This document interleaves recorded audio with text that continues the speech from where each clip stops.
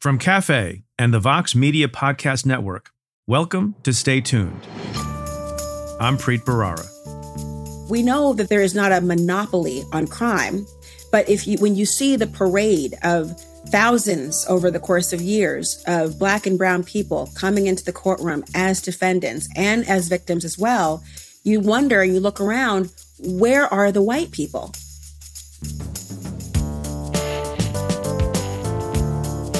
That's Laura Coates. She is a senior legal analyst and anchor at CNN, where we are colleagues. She's also a former federal prosecutor and a trial attorney who served in the Civil Rights Division at the Department of Justice. Her new book is Just Pursuit, a Black prosecutor's fight for fairness.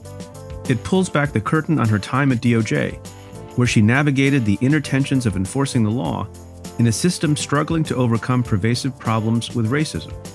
We discuss a range of moral and ethical dilemmas that arise in the pursuit of justice, the state of voting rights in America, and how the late host of Jeopardy, Alex Trebek, once suggested her as his potential successor. That's coming up. Stay tuned.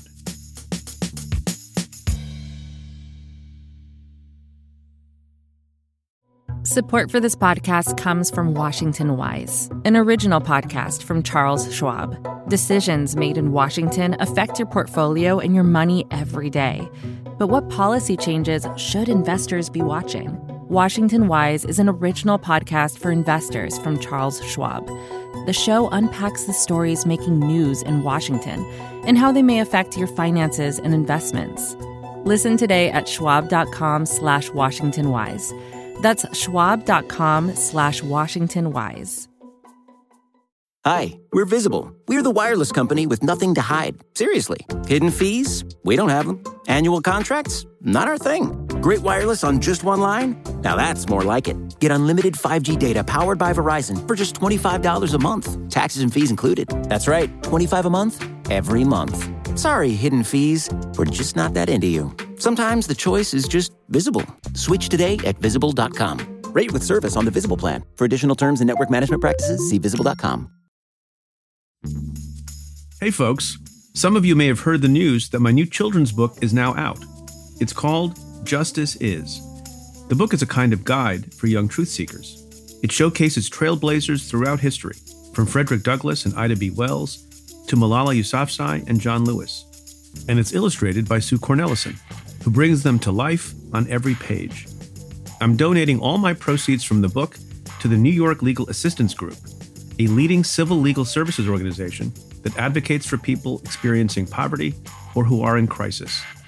Head to justiceisbook.com to buy your copy of Justice Is for the budding leaders of tomorrow.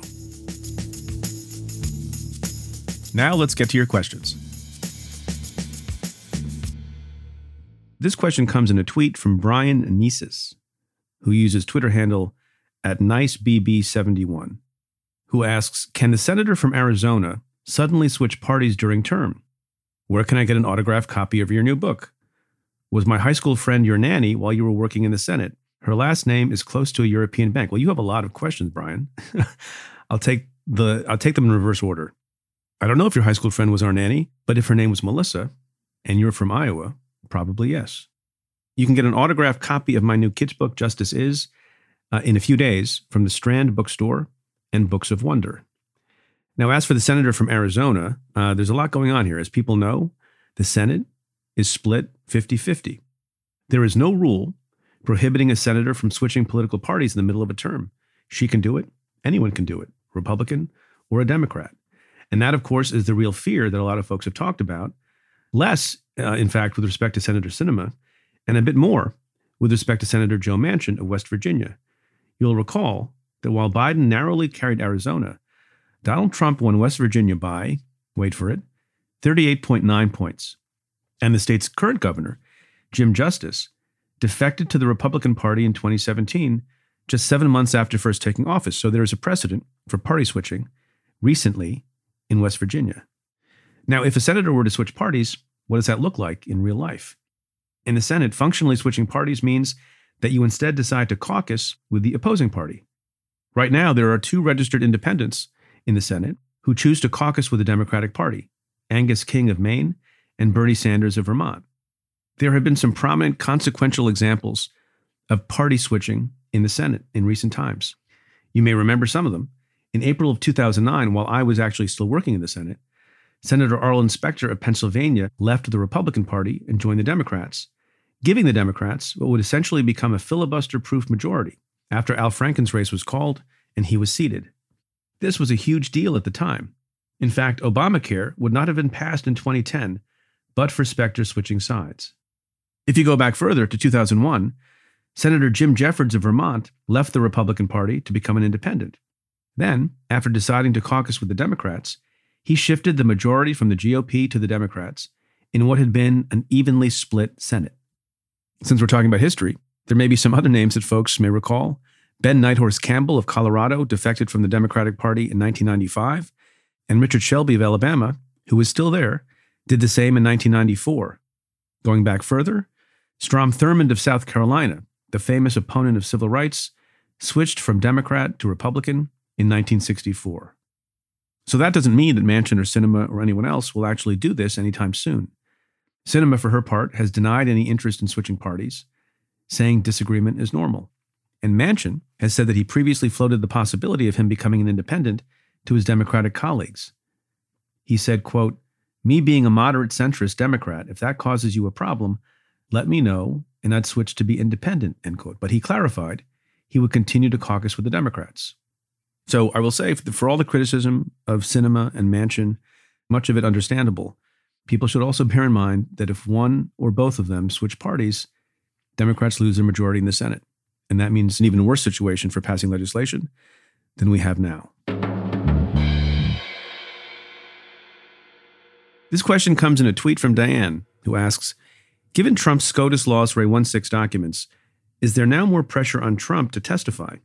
Well, you're talking about a significant Supreme Court opinion that didn't say a lot, but essentially allowed the National Archives to produce all sorts of documents to the 16 committee that Biden had said he was waiving privilege with respect to, but the Trump folks saying they were objecting to over said privilege. Now, the way you phrase the question is interesting. Is there now more pressure? I don't know that Trump or his team or other folks feel more or less pressure when the merits of their arguments take a dive because of court decisions. I think it is true that the argument in favor of Trump not testifying goes down when you have case after case and argument after argument rejected by the courts, favoring disclosure rather than protecting those documents or those communications or that testimony. The lower courts found, in connection with the 16 documents, that among other things, given the nature of the inquiry, the importance of getting information out to the public, how significant the event was, that outweighed other interests, including interests of a former president in keeping that information secret. But as Joyce Vance and I have discussed on the Insider podcast in the past, the issue with respect to Trump is a unique one because with respect to other folks, people around him, some of the argument about privilege relates to communications with the president, and you can make good arguments and you can make poor arguments, but there are arguments. With respect to the testimony that one would want to get from Trump himself, you wouldn't be asking about advice. You wouldn't be asking about deliberations with staff. You wouldn't be asking about communications. Mostly you'd be asking, what did you, Donald Trump, do that day? What did you, Donald Trump, say that day? What were you, Donald Trump, thinking that day? And in a sort of bizarre way, the stuff that's in Donald Trump's mind and the stuff that was coming out of his mouth has less of a claim to privilege than in some ways the people around him have claim to. So I don't know if there's more pressure on Trump. I don't know if he ever feels pressure of that sort. I don't think we'll ever hear from him, but his arguments have become less meritorious.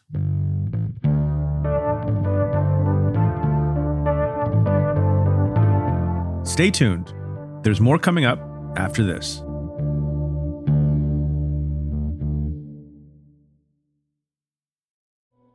Support for this show comes from Washington Wise, an original podcast from Charles Schwab. Decisions made in Washington affect your portfolio every day. But what policy changes should investors be watching? Washington Wise, an original podcast for investors from Charles Schwab, tracks the stories making news right now and breaks them down for the average investor. Host Mike Townsend, Charles Schwab's managing director for legislative and regulatory affairs, takes a nonpartisan look at the stories that matter most to investors. He explores topics like policy initiatives for retirement savings, taxes, and trade, inflation fears, the Federal Reserve, and how regulatory developments can affect companies, sectors, and even the entire market. In every episode, Mike and his guests offer their perspectives on how policy changes could affect what you do with your portfolio. Download the latest episode and follow at schwab.com/WashingtonWise or wherever you listen. Hi, we're Visible. We're the wireless company with nothing to hide. Seriously. Hidden fees? We don't have them. Annual contracts? Not our thing. Great wireless on just one line? Now that's more like it. Get unlimited 5G data powered by Verizon for just $25 a month. Taxes and fees included. That's right, $25 a month, every month. Sorry, hidden fees. We're just not that into you. Sometimes the choice is just Visible. Switch today at Visible.com. Rate with service on the Visible plan. For additional terms and network management practices, see Visible.com. Laura Coates is a senior legal analyst for CNN, host of a daily talk show on SiriusXM, and an alum of the Justice Department, where she served both in the Civil Rights Division and later as an assistant U.S. attorney for the District of Columbia. We discuss her years of public service and the experiences that inform her perspective today.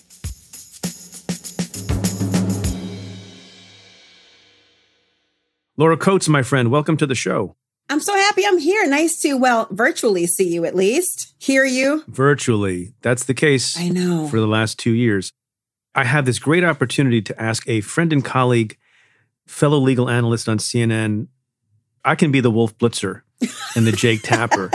and you can do you, and you can tell me the right answer to all these questions that I get. So. Oh, man. But Preet, that's why I asked to be on after you. I'm like, what time is Preet going on? And it's like the Wheel of Fortune moment when the person says $1 more than the person next to him. I'm like, what time is he on? 6 o'clock? 6:01, please. Thank you. You and I sat on set in one of the rare times in the last few years during COVID. I'm forgetting what the issue was or what the case was we were talking about.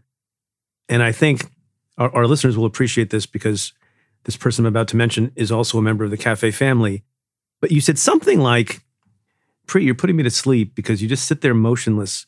And I said, what do you mean? He's like, you're not fidgety like Ellie Honig. you're like, Ellie keeps me awake because he's moving around. He's like tapping his foot. He is the Energizer Bunny. I love him dearly. Basically said when we were about to go on air, you're basically like, Preet, you're like a corpse. It's not doing anything for me.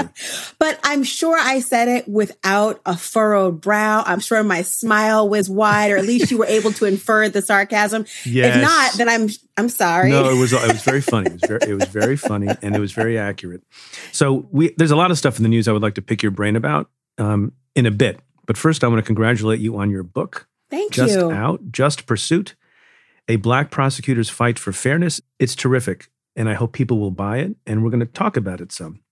I so appreciate that. It really was something, you're a wonderful author, and so I strive to be as great as people like you, and it's so funny because I think this was not the type of book people expect me or lawyers in general to write, right? It's always this perception that it's going to be something equivalent to a legal textbook. You talk about a Supreme Court case and you give it its place in history. And those are all very important and very impactful. But I think storytelling is the best way to help people understand an issue and to personify the issues we all talk about. Yeah, 100%. And that's what trial lawyers do. It's funny because I think that was the perception of the book I wrote, right? Doing Justice. And I went on to promote the book one time, and the host of the show asked me what my parents thought of the book. And I said, my dad paid it a very high compliment. And she said, what's that? And I said, he said it was really readable. And she thought I was joking. Like, how could that be a high compliment? And I said, from my dad, who's a non-lawyer, who expected it to be, very dense and legalistic, it was a high compliment. And so I'm going to pay you the same compliment and say the stories are great. Laura, it's very readable. I appreciate that. Also, the father of Preet Bharara. Thank you so much. Because I understand maybe it's a father thing. Because my father said, you know what? When I thought about picking it up, and of course he read it over time. And, as I was giving drafts and can you read this chapter? He goes, no, I want to wait till the end. I want to wait till it's out so I can actually sort of sit down and delve into it. And a part of me thought, is this code for, I don't want to read legal textbooks right now, Laura. I don't want to read it right now. And so I absolutely have to. And then he says to me, I just loved the way that you wrote what, as I was seeing it. It played out maybe very episodically. Every chapter stands alone, and it was intentional. I wanted people to vicariously experience it, to come on the journey. We talk about, you and I, obviously, on CNN and on television, we talk about what the law says, and we talk about how it's interpreted, and we talk about how it might flesh out. But rarely do we talk about what it feels like and what the pursuit of justice is like and what it's like for the people who are not necessarily the defendants or the perpetrators of a crime, but those who are mostly impacted by it, even in the periphery. And I think it's so important for people to feel like the law is accessible, because when it's not, when it feels like it is esoteric, when it feels like it's something that is not meant for you, you disengage. And you feel like, well, that's for somebody else to either solve or address or reconcile. And I want people to feel agency and that they too have a role, and it's a legitimate and a worthwhile one. Yeah, no, I think that's absolutely right.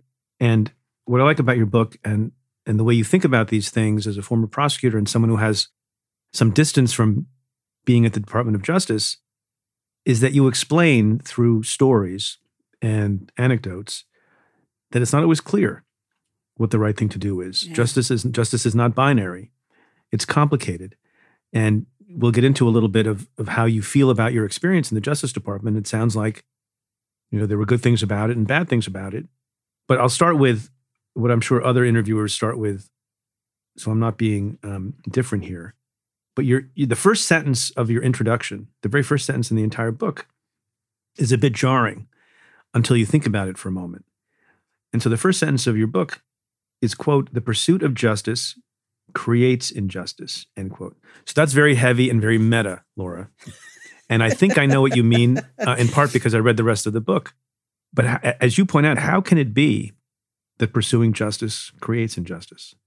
There is a ripple effect in nearly everything we do. There is this notion that because people define justice, oftentimes erroneously, as the outcome of a trial, either it's a conviction or an acquittal, or as if justice is a destination and that the ends will justify whatever means. We often restrict ourselves and believe that as long as you get the result, then that's it. Justice has been served. In reality, what happens along the way to ensure that you've got the cooperation of victims, the cooperation of witnesses, that you have what you need to prove your evidentiary burden beyond a reasonable doubt. What happens along the way can create circumstances where people who you don't anticipate being harmed can be. And I start the book with a prime example of that. In my commentary, I suffer no fools. And I ask the world to oftentimes evaluate the facts as they are and to glean their own informed opinion as a result without, leading you and trying to have an agenda, let alone a political one. I want you to have the information and you decide what you see. And so I don't spare myself in the criticism or the evaluation of what you're seeing and what role you may have. And I start the book talking about an instance that is a prime example of an injustice that was created, a run-of-the-mill car theft case, which frankly is light work for most seasoned prosecutors, particularly when you have the suspect. And the person whose car was stolen was a person who was in the country illegally, an undocumented person who had been for several decades, had not so much as sneezed in the direction of a police officer since he arrived in this country as a teenager. And he has otherwise, been a upstanding civilian in this country and raised his family. His unfortunate circumstance, though, was that his car was taken by somebody with a very long rap sheet. Somebody, and not a rap sheet like, say, a judicial nominee who had 5 miles over the speeding limit, right, quote unquote rap sheet. I mean, an actual one where society was better served with this person being off the street. and he reported the crime. When he reported the crime, as you know, as part of our role in prosecuting trials is we run background checks on the people who might be called to testify, who might be in a courtroom. And as part of that routine background check, his deportation warrant pinged. And so I was wrestling with the fact that here we are. I know I have to go to trial. I know this person has committed a crime, the person who stole the car. But in our society, because of our immigration laws, this person was also engaged in a kind of illegal activity, but they'd be treated and be on the same footing in our justice or really legal system more often than not. And I really wrestled with the idea that in pursuing justice and a conviction against this person who had, as you know, offended society, we don't have private clients. We are on behalf of the jurisdiction, the people of the United States, not the individual person. There was going to be a sense of unfairness, profound unfairness for this particular person who found himself being discovered, the worst fear that so many people who are undocumented have. And there was a real injustice in my mind and in my bones about the idea of having to put this person into the custody of immigration officials. Right. And that's an example of when our pursuit, we could look at it in terms of, well, hey, you know what?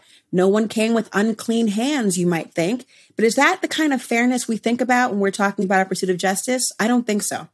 Yeah, I mean, I think I read that chapter with great interest because the issue would arise, obviously, in my practice as well, when I was a prosecutor and overseeing a prosecutor's office.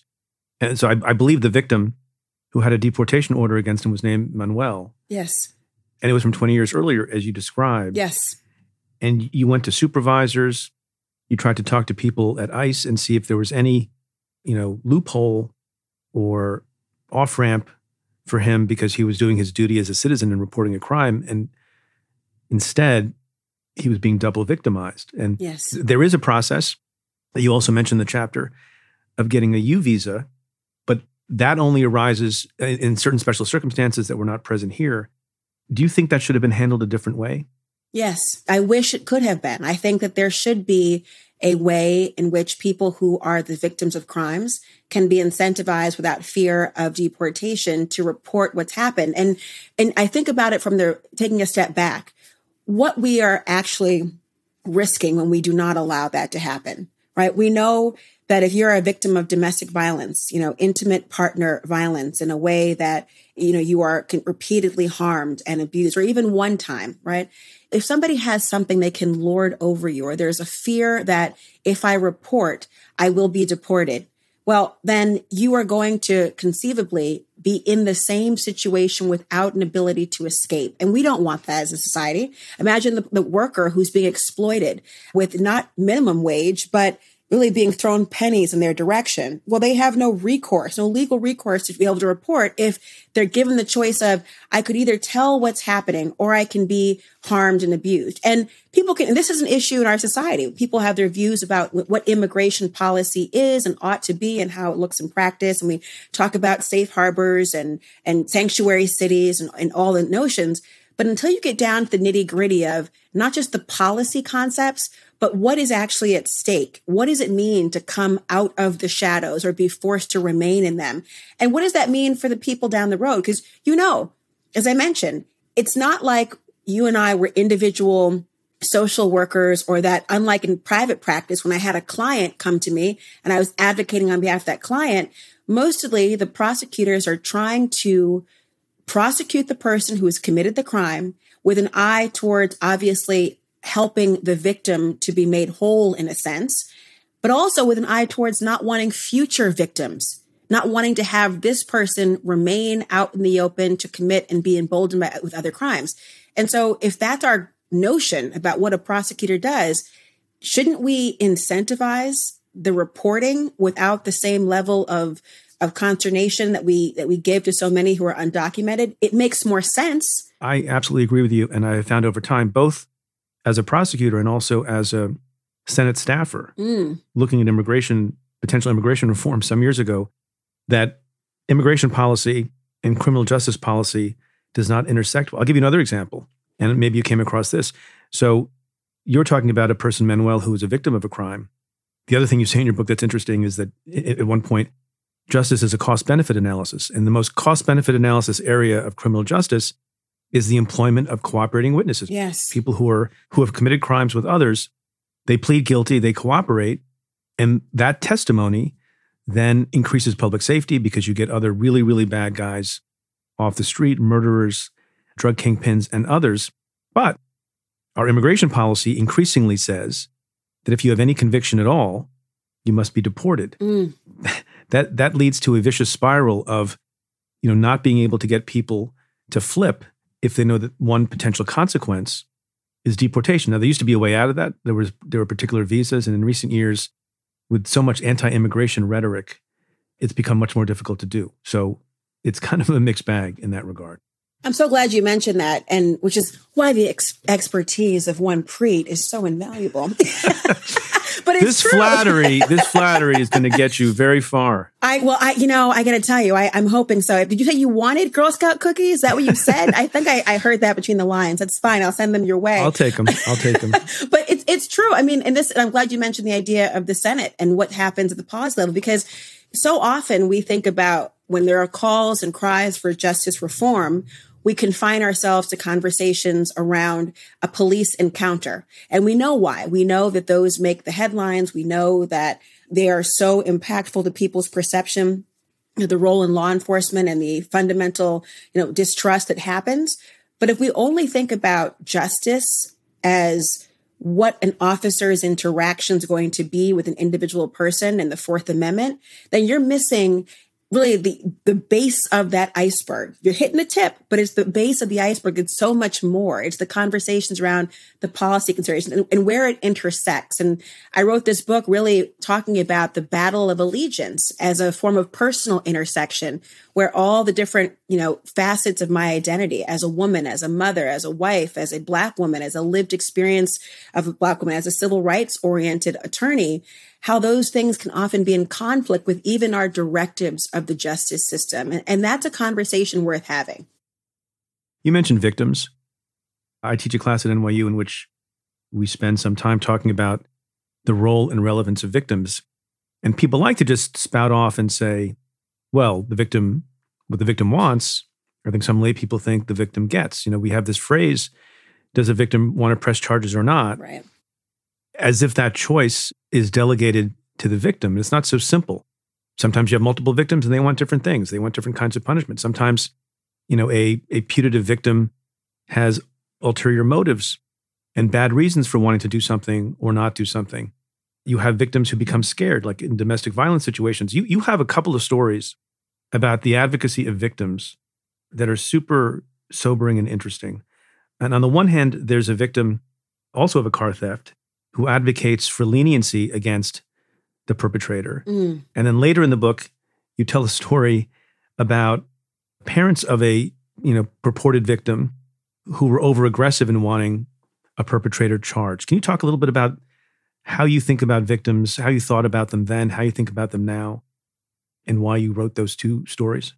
I think about it from the perspective of my interactions and with the people who were victimized by crimes, and also just that those different vantage points that people have and what they want. And I often joke around about how, and I'm sure your experience is the same, how the law and orders of the world impact the ability and the strategy that you must employ when you are prosecuting cases, because so many people think that within 48 minutes, you've got a crime committed, a suspect identified, arrested, a trial, and then time to walk down the court steps and go grab a coffee at some point, right? I mean, there's this thought that, and then what you have to bring to the table. Oh, well, shouldn't there be DNA and ought there to be surveillance videos? And you're thinking, this is not what the volume of cases and the ability to get the resources together will actually lead to. And so you've got, for victims, sometimes believing that there is going to be a greater scope of resources devoted to their specific case.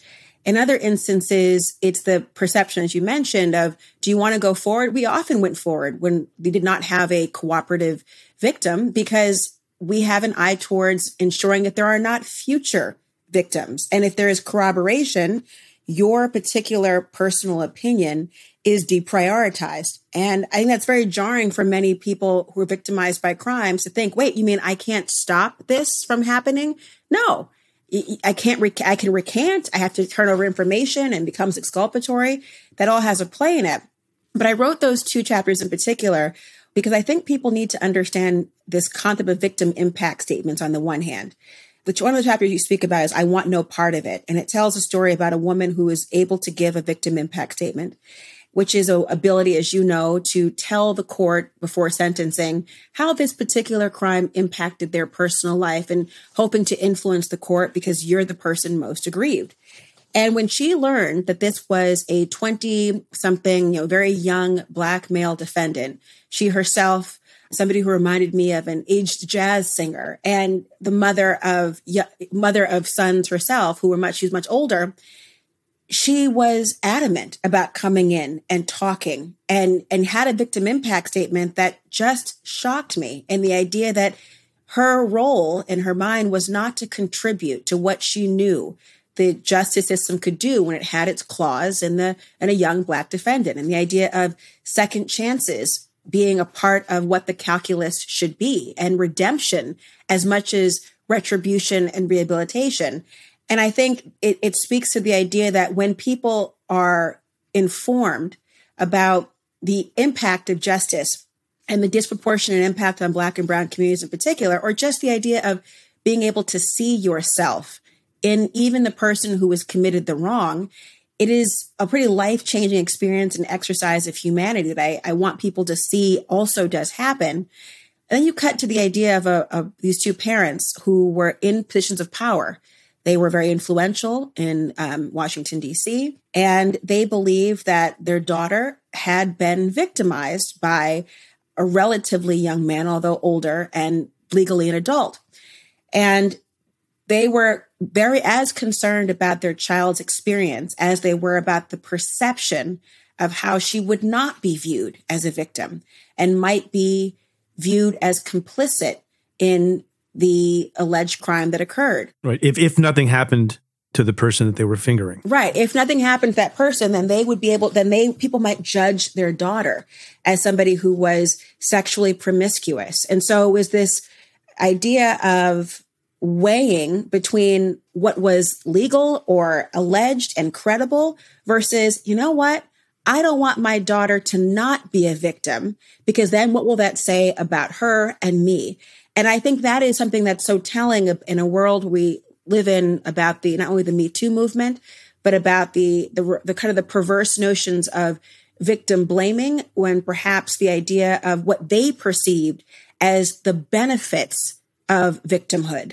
And it's a very shocking sort of juxtaposition about what we think about and who is entitled to be a victim, and is it something that was sought after. It was just a very stark example of that. Can we talk about you for a little bit, Laura? I mean, if you want to, I got all day.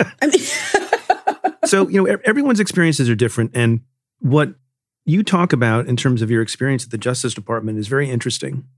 So you began in the Civil Rights Division. Yes. Working on voting rights and some other things. And the purpose of that position was to enforce civil rights laws. Then at some point, you changed your job and you applied for a permanent position to be an assistant U.S. attorney in the District of Columbia, U.S. Attorney's Office.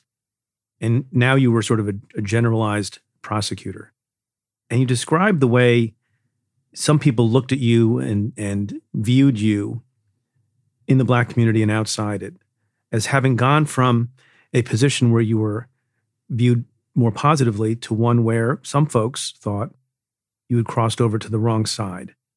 How did you perceive that, and how did you react to that?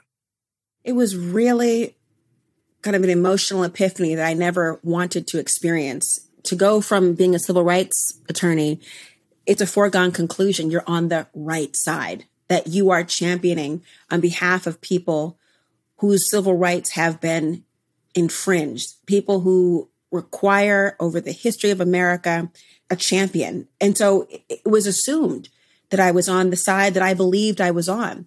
And then to go under the same umbrella of the Department of Justice, but this time moved to the criminal context, although my victims were overwhelmingly Black and brown, somehow my presence was a betrayal. It was questioned as to whose side I was on, because people don't often expect to see a Black woman where they assume the quote unquote man will be. And the way I was perceived was as if I did not hold to whom I owed an allegiance. And it's very stunning to think about. And obviously in a place like Washington, D.C., as it is across this entire country, knowing that Black and brown people should represent a racial minority, we know that there is not a monopoly on crime. But when you see the parade of thousands over the course of years of Black and brown people coming into the courtroom as defendants and as victims as well, you wonder and you look around, where are the white people? I mean, I actually would ask that question more than once. And the first time I remember saying that, it was in a courtroom, and I said, I don't understand where. This is Washington, D.C. What is happening right now? I could count on one hand and not even need every finger the number of white defendants I saw over the course of being a criminal prosecutor. And that's in any courtroom, not just my own, in any courtroom. And so I knew that there was the disproportionate impact of the criminal justice system on Black and brown communities. But until you see it up close and in front, and you are in the position of perceived power to exercise discretion, there's nothing like it. It's the difference between knowing and understanding something. And this forced me to understand what I intellectually knew. But I'm not sure I ever really, and I fought against the perception. I didn't try to be a people pleaser or try to prove who I was by any other way, or try to prove that I would appease who you think I am. I tried to just pursue justice for the people who needed a champion. And that sometimes that resulted in praise. Other times that resulted in people being very angered at the role I was playing. And I sometimes still question about, the exercise of discretion and did I have a seat at the table that was a meaningful one, or was I just in the room where it happened? I mean, this is a complicated issue that I've thought about a lot, both in terms of trying to populate my former office with a diversity of people, backgrounds, race, and everything else. And I understand the perception that you're describing. But then the other thing I think next is, if everyone thought that way, that if you're Black or brown or somehow a marginalized member of society or in a marginalized group, that you have no business being a prosecutor, then all the prosecutors will be white men. And a system in which all the prosecutors are white men is infinitely worse than a diverse system. How do you think about that? Bingo. Absolutely hit the nail on the head. And it's one of the things I grappled with when I chose to leave the department. Was I going to be in a position of service within or outside of the system? What would be a better use of my skills and my advocacy? But I also challenged that fallacy. And I read a chapter about a conversation. Oh, yes. I was going to ask you about that next. With a Black defense counsel who, by the way, I was minding my own business, eating my meal, Preet. I just want you all to know, okay? That's I don't what you seek say. out confrontation, but I don't back down from them either. All I know is I was sitting, minding my own business, having a nice cookie and a meal. In that order, cookie and then the meal, when I was having... Isn't the cookie... Wait, so your cookie is your appetizer? You know what? Don't judge me, Preet. I'm not. I'm just... Maybe I should go... I think when you send me the Girl Scout cookies, I'm going to eat those for appetizer. I think you should. Well, a whole sleeve of Thin Mints is one serving, just so you know. That's the calorie count you should think about. I think you have... Look, life is too short. Have the cookie first, okay? That's all I'm saying. I'm not going to be hit by a bus just having a watercress salad in my stomach. God forbid. You have now titled my next book.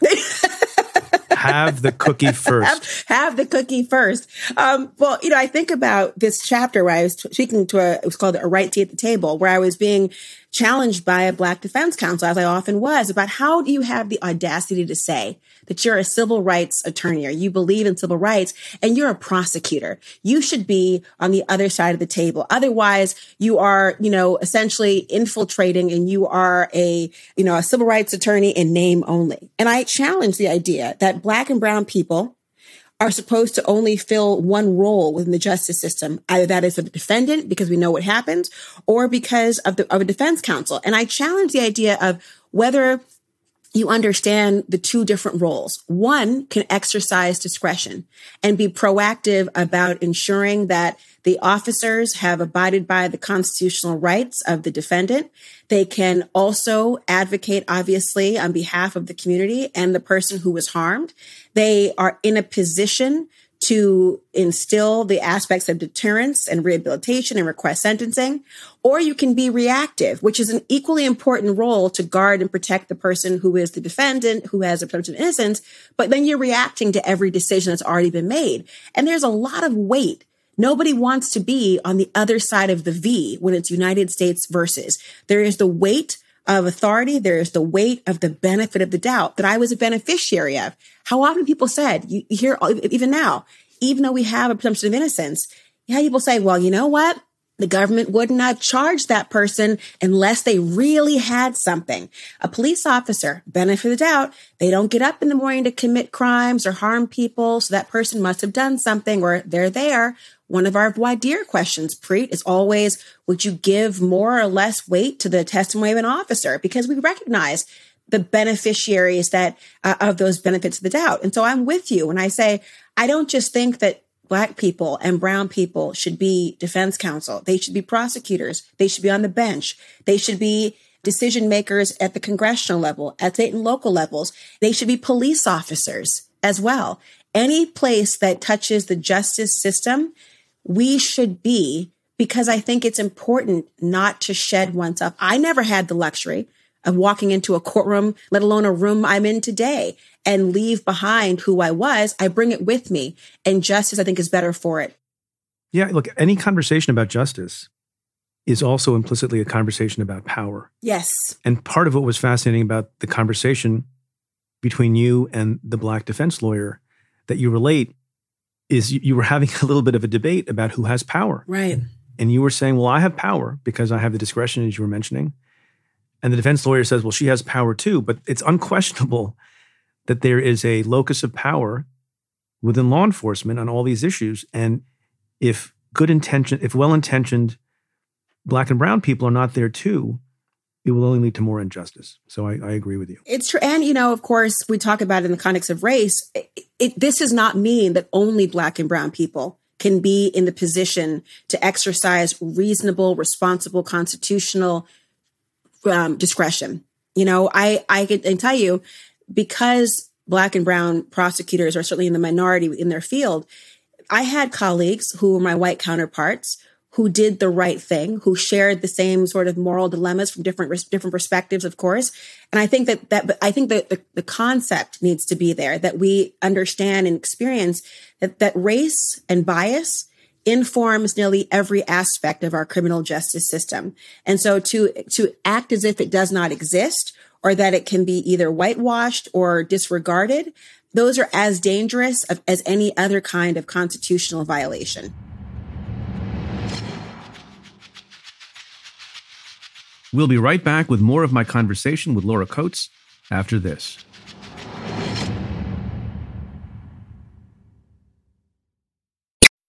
Sign up to The Economist for in-depth curated expert analysis of world events and topics ranging from business and culture to science and technology. You'll get the weekly digital edition, online-only articles, curated newsletters on politics, the markets, science, culture, and China, and full access to The Economist Podcast Plus. The Economist is independent journalism for independent thinking. Go to economist.com and get your first month free. You say something towards the end of the book that I also think is interesting, and I wonder how people will react to it. You talk about race very directly throughout the book, but also in particular at the end. And you say, quote, "My race always informed my objectivity." And I read that and I thought, how can that be? How can you be explicitly thinking about race and then also talking about the concept of objectivity? And you say, you explain a bit, and then you punctuate your explanation with, quote, "It is precisely because I am a Black woman that the Blackness of a defendant was never an indictment," end quote. Which I found to be profound. Can you elaborate on that?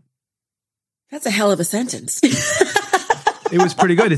So, if we had been in person, you would see how much I underline and where my Post-it notes are. Oh, are you like me? I do the same thing. I always I have like my tabs. Because I consume what I read. Like I, as if it's a meal, I consume it. No, I do a lot of underlining and stars. Well, yeah. Well, I appreciate that you have taken the time to really. So that sentence got a star. Well, oh, good. I love it. Thank you. I have to tell you that it's important. And I think it's when I write and think about that, I think you're right. It is counterintuitive that you could essentially, in a society where we say the only real way to be fair and unbiased is really the mascot of the Justice Department, a blindfolded Lady Justice.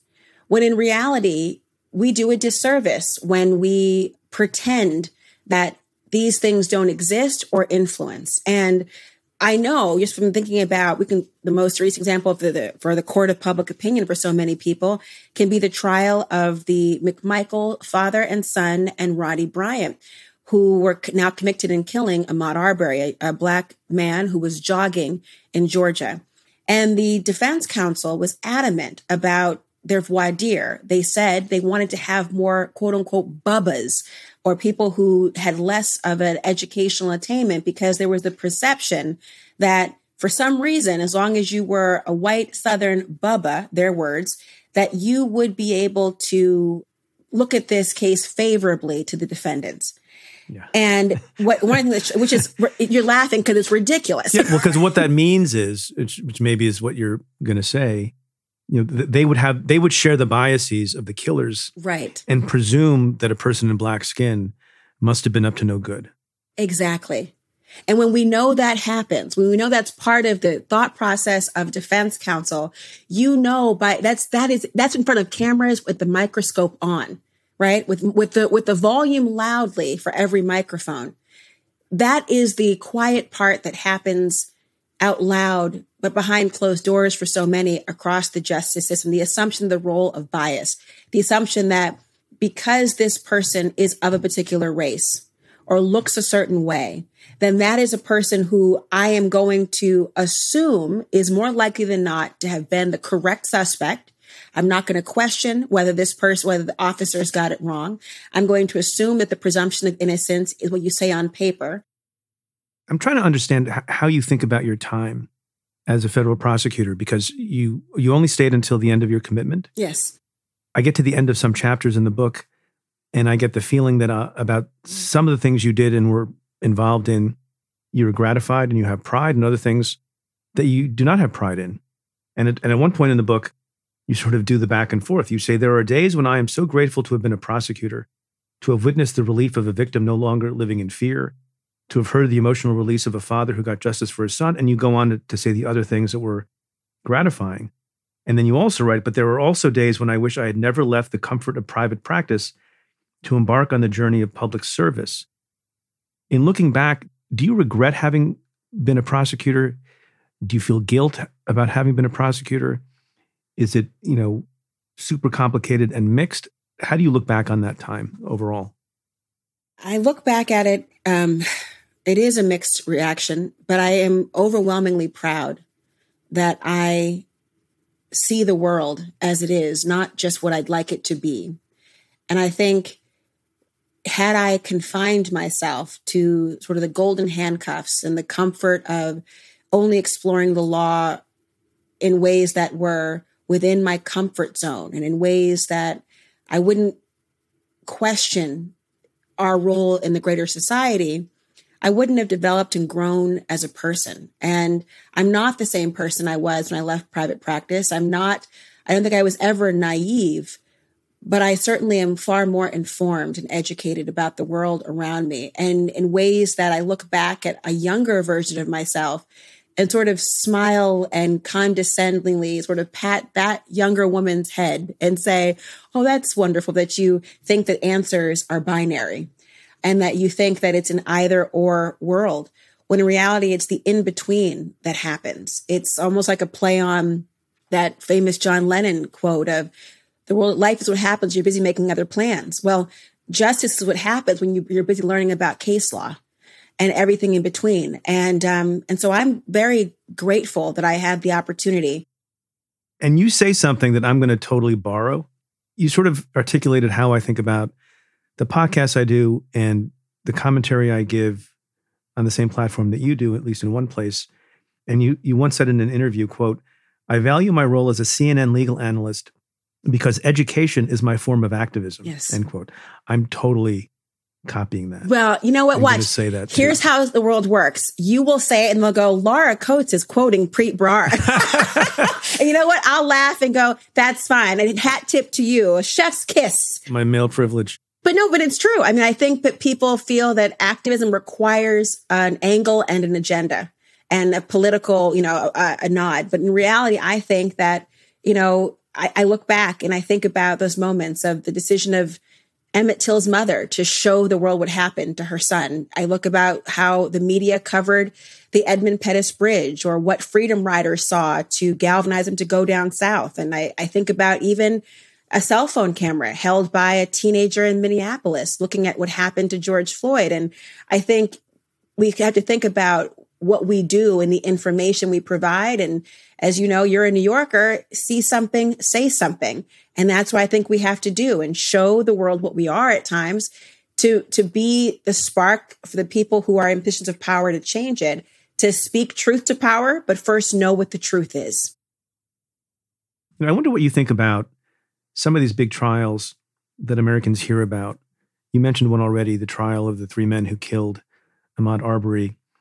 There's also a lot of discussion of and focus on an analysis of the Derek Chauvin trial and Kyle Rittenhouse.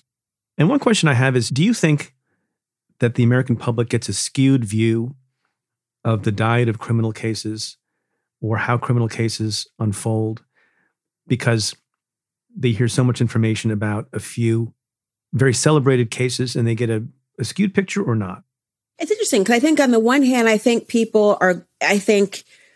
we've gone so long with people believing that it's impossible to charge, let alone successfully prosecute and convict a police officer of a crime. Or, the idea that it's nearly impossible based on statistics for a victim and a defendant of different races to result in a conviction for the person who committed the crime, assuming the victim is white and the defendant's black. If it's vice versa, the overwhelming thought is a black victim will not see justice. And I think people are seeing a change in that happening. They're seeing successful prosecutions of officers like Derek Chauvin, officers like Kim Potter, vigilante justice, which of course is an oxymoron, that is being treated differently as well. But I think people should not sort of rest on their laurels and be lulled into a false sense of security and thinking that that's what will always happen. And these are cases that have been under the microscope. You've seen some really incredible advocacy in some respects, the Derek Chauvin trial being one example of a team of resources and devoting it to that. But that is not the standard result for the overwhelming number of cases. And I think that we can't allow people to feel that it will always happen. I also think that when people, since they've watched these trials with bated breath, the law and order effect comes into play, as we talked about earlier in the show. The idea of, well, wait a second, what about X, Y, and Z? Where's your videotape? Well, where is this? Wasn't anything there? And the things that were advantages in other trials might become deficits that can't be overcome in other trials, even though the underlying facts might be similar. And I think that we have to sort of guard ourselves and sort of steel ourselves for how these cases will create blueprints that will be helpful and harmful in the end. Yeah, we used to call that the CSI effect. Yes. That over time, people go through voir dire and they talk about their biases and hopefully they say they're going to be fair and they mean it.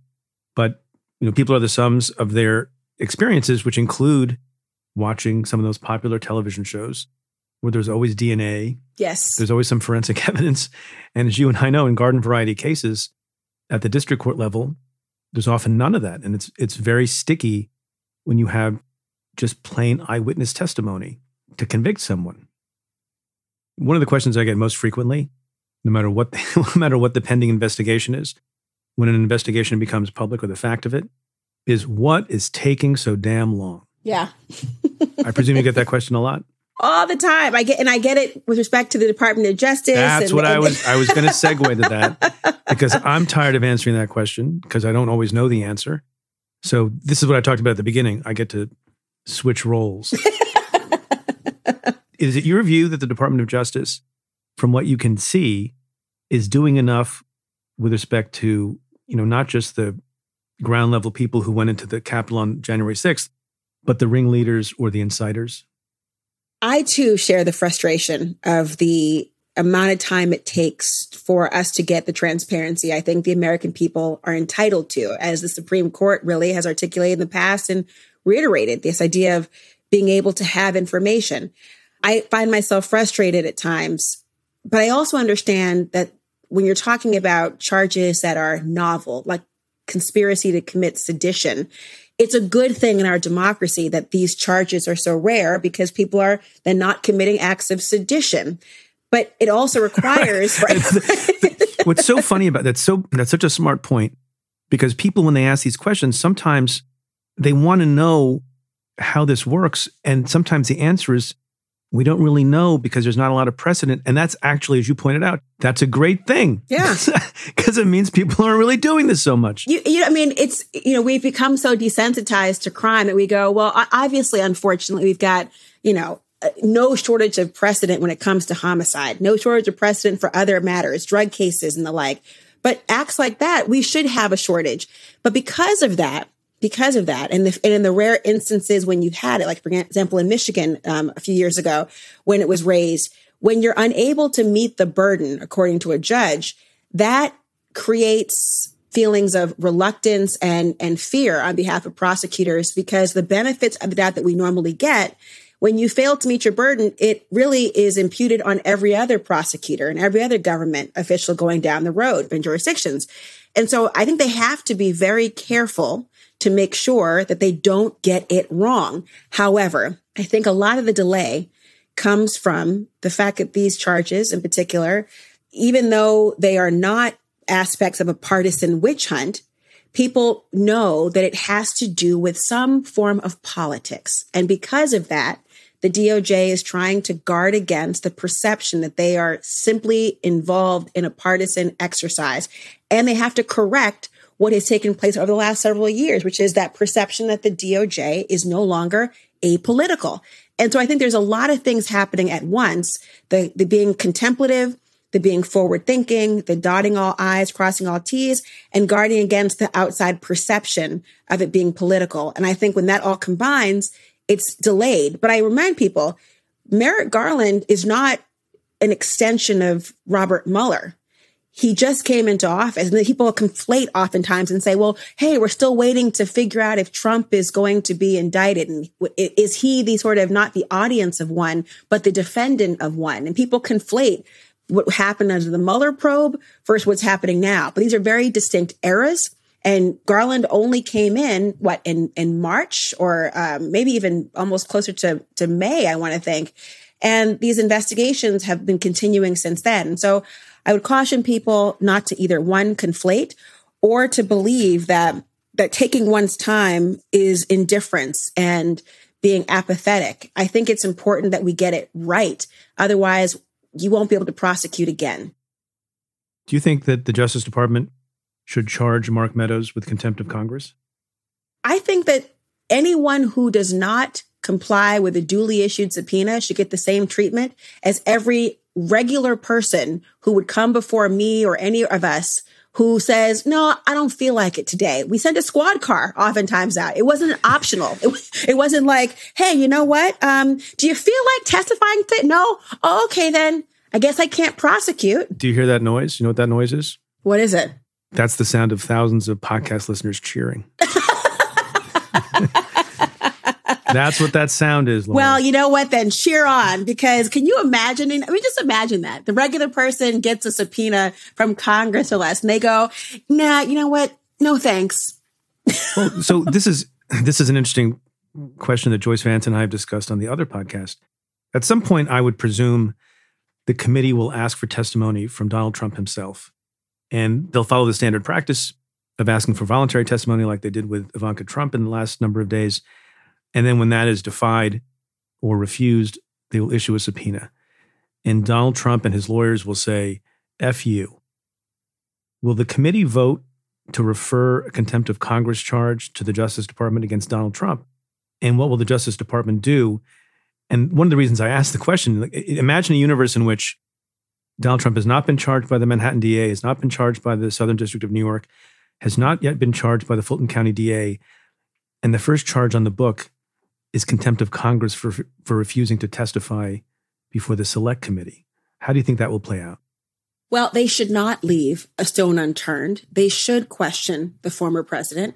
They should be entitled to question the former president. All of the protections and the reasons why it's disruptive to a president's calendar are no longer apply to this particular former, now defeated president. I think they should refer him for criminal investigation or criminal charges if he does what, again, anyone who is issued a subpoena and refuses should do. And remember, he doesn't have the idea of the Supreme Court saying, you know what? Although he's a former president, he should be able to wield his privilege any way he sees fit. They did not say that recently. And you heard Justice Kavanaugh in his opinion saying, look, I'm not saying a privilege could never exist for a former president, but it certainly can be.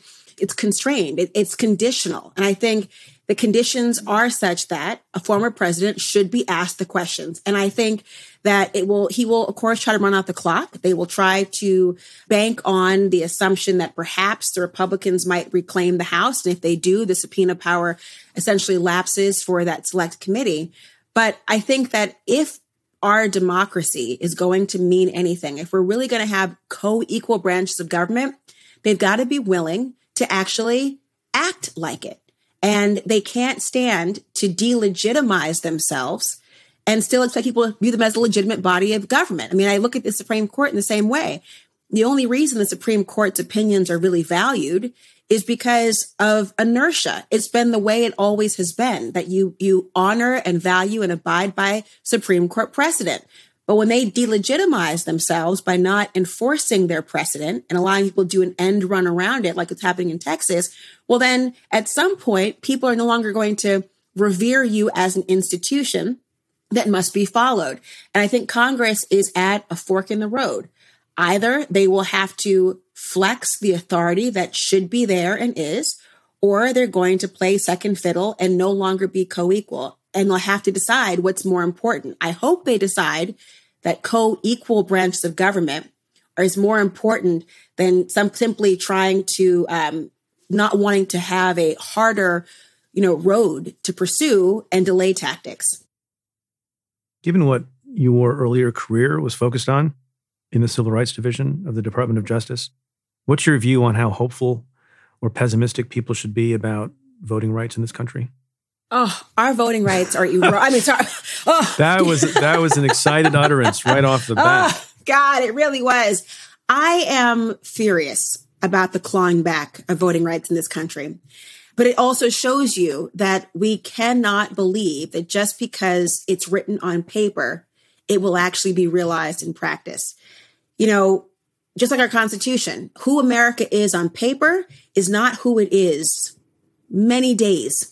And so what are we going to do about it? And I have no choice but to be both furious, but still optimistic, because what other choice do we have? If I become pessimistic and say, you know what, nothing's going to change, then I've resigned myself to believing that the entire civil rights gains were an exercise in futility. And that just cannot be, because if that on paper means nothing, then what other rollbacks will there be? We could go to the extremes. At some point, will Jim Crow's wings be unclipped? Because that also was a part of that particular era that continues to this day.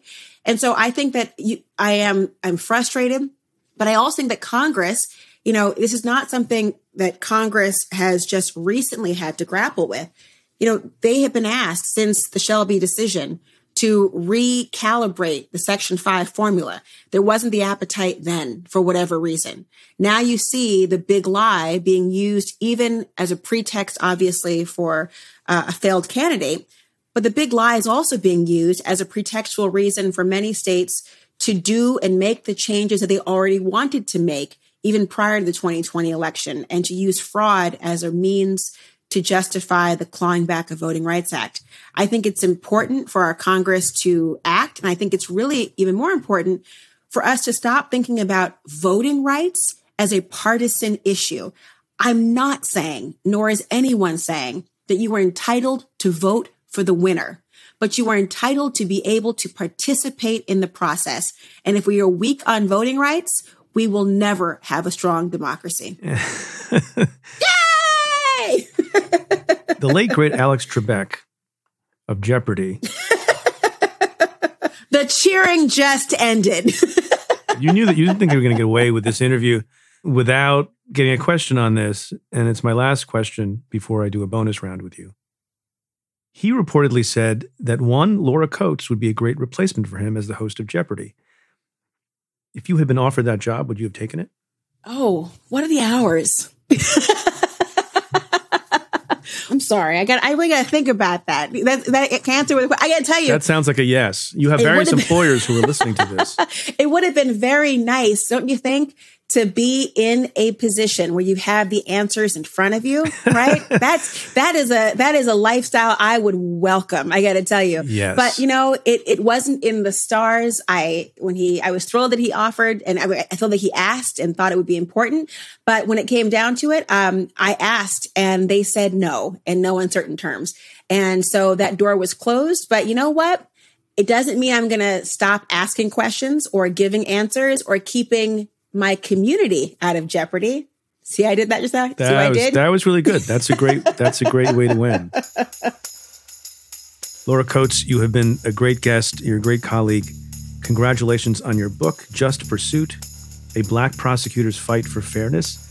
Good luck with it, and I will see you around soon. I hope so. I'll send the cookies your way. All right. Thin Mints, you said, samosas, right? I'll take whatever you send. Tagalongs. I will take, and I will devour. Thanks, Preet. I appreciate it. Thanks, Laura.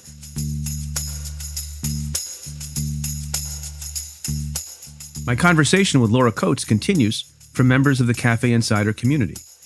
To try out the membership free for 2 weeks, head to cafe.com/insider. Again, that's cafe.com/insider.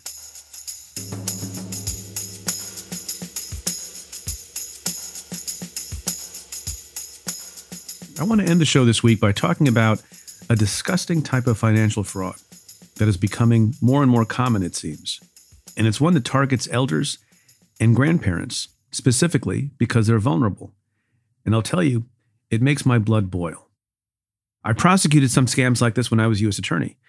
One case revolved around a man who targeted and victimized elderly people across the U.S. He and his co-conspirators would cold call vulnerable grandparents and claim that their grandchildren had been arrested and imprisoned and immediately needed thousands of dollars in bail money in order to get out. In the indictment that we filed, we described 17 grandparents who had been coerced and scammed out of thousands of dollars, and in some cases, tens of thousands. The defendants disgracefully capitalized on the compassion that a grandparent feels for a grandchild and preyed on their willingness to help family members in need. In many cases, the defendant and his co-conspirators, believe it or not, pretended to be the victim's grandchild on the phone. Typically, they would cry and plead with the elderly victim to send money to secure the grandchild's release from jail. I know this sounds implausible, but imagine you're a grandparent and you get a call like that. You might be willing to believe it to be true. They would also request that the grandparents not contact other members of the family because the so-called grandchild felt ashamed. In one of the cases, the perpetrator posed as a police sergeant, alerting the victim that their grandson had been arrested on a narcotics charge and needed bail money to get free. And as was true in case after case, the elderly victim in that case wired the money to the scammers, and then later, when the grandparent made contact with the actual grandson, found out that he had never been arrested and had never been imprisoned. It was all a scam. And it's just terrible. According to the FBI, every year, millions of elderly Americans fall victim to some type of financial fraud or confidence scheme. And it's a growing problem. The FBI also reports that total losses from these kinds of crimes are up to about $3 billion yearly. In the past, scammers have attempted to target my own family as well. As you might imagine, such abusive frauds are hard to stop and hard to prosecute. It can be hard to trace calls back to the low-life people who made them. But, and this is the reason I'm talking about it this week, not everyone gets away with it. This week, there was news in the Washington Post about an enterprising grandma who knew better than the bad guys. Jean, a 73-year-old grandmother who lives on Long Island, received a call almost identical to the ones I just described. Someone on the other side of the line claiming to be her grandson, saying her grandson had been arrested for drunk driving and immediately needed $8,000 for bail money. But luckily, Jean's grandsons are too young to drive, so she knew immediately it had to be a scam. And so she decided to scam the scammers. So she played along, eventually convincing them to send a so-called bail bondsman to pick up the money from her house. What the scammers didn't know was that the police would be stationed nearby. So when a man showed up to collect the money, he was tackled to the ground by officers. The perpetrator was arrested and charged with attempted grand larceny in the 3rd degree, according to the Post. These scammers are pretty smart and pretty persistent and pretty shameless. They often reveal a lot of personal information about their victims to convince them that the request is urgent and authentic. But Jean was smarter, and thanks to her, this man was stopped. And my guess is that she saved many other grandparents from being victims of this kind of horrible crime. So this may be a story with a happy ending, but it's also a cautionary tale. These kinds of crimes are unfortunately common, and there are variations on them, and you may have experienced it too. So if you have elderly family members and friends, please educate them about the risks of these types of scams and help them to keep themselves and their families safe.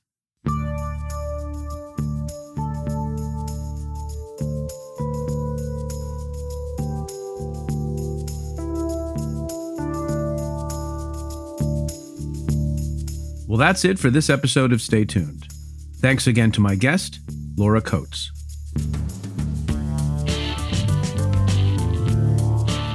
If you like what we do, rate and review the show on Apple Podcasts or wherever you listen. Every positive review helps new listeners find the show. Send me your questions about news, politics, and justice. Tweet them to me at Preet Bharara with the hashtag AskPreet. Or you can call and leave me a message at 669-247-7338. That's 669-24-PREET. Or you can send an email to letters@cafe.com. Stay Tuned is presented by Cafe and the Vox Media Podcast Network. The executive producer is Tamara Sepper. The technical director is David Tadashore. The senior producers are Adam Waller and Matthew Billy. And the Cafe team is David Kurlander, Sam Ozer-Staten, Noah Azulai, Nat Wiener, Jake Kaplan, Chris Boylan, Sean Walsh, and Namita Shah. Our music is by Andrew Dost. I'm your host, Preet Bharara. Stay tuned. Hi, we're Visible. We're the wireless company with nothing to hide. Seriously. Hidden fees? We don't have them. Annual contracts? Not our thing. Great wireless on just one line? Now that's more like it. Get unlimited 5G data powered by Verizon for just $25 a month. Taxes and fees included. That's right, $25 a month, every month. Sorry, hidden fees. We're just not that into you. Sometimes the choice is just Visible. Switch today at Visible.com. Rate with service on the Visible plan. For additional terms and network management practices, see Visible.com. More to-dos, less time, and an infinite number of tools to keep track of. Sometimes doing business has never felt harder, but you don't need a miracle to hit your goals. You can just use HubSpot, because their all-in-one customer platform can make growing your business infinitely easier. Imagine this: high-quality leads, fast closing deals, wildly happy customers, and more benchmark-breaking quarters. It's not a miracle, it's HubSpot. Visit HubSpot.com to get started today.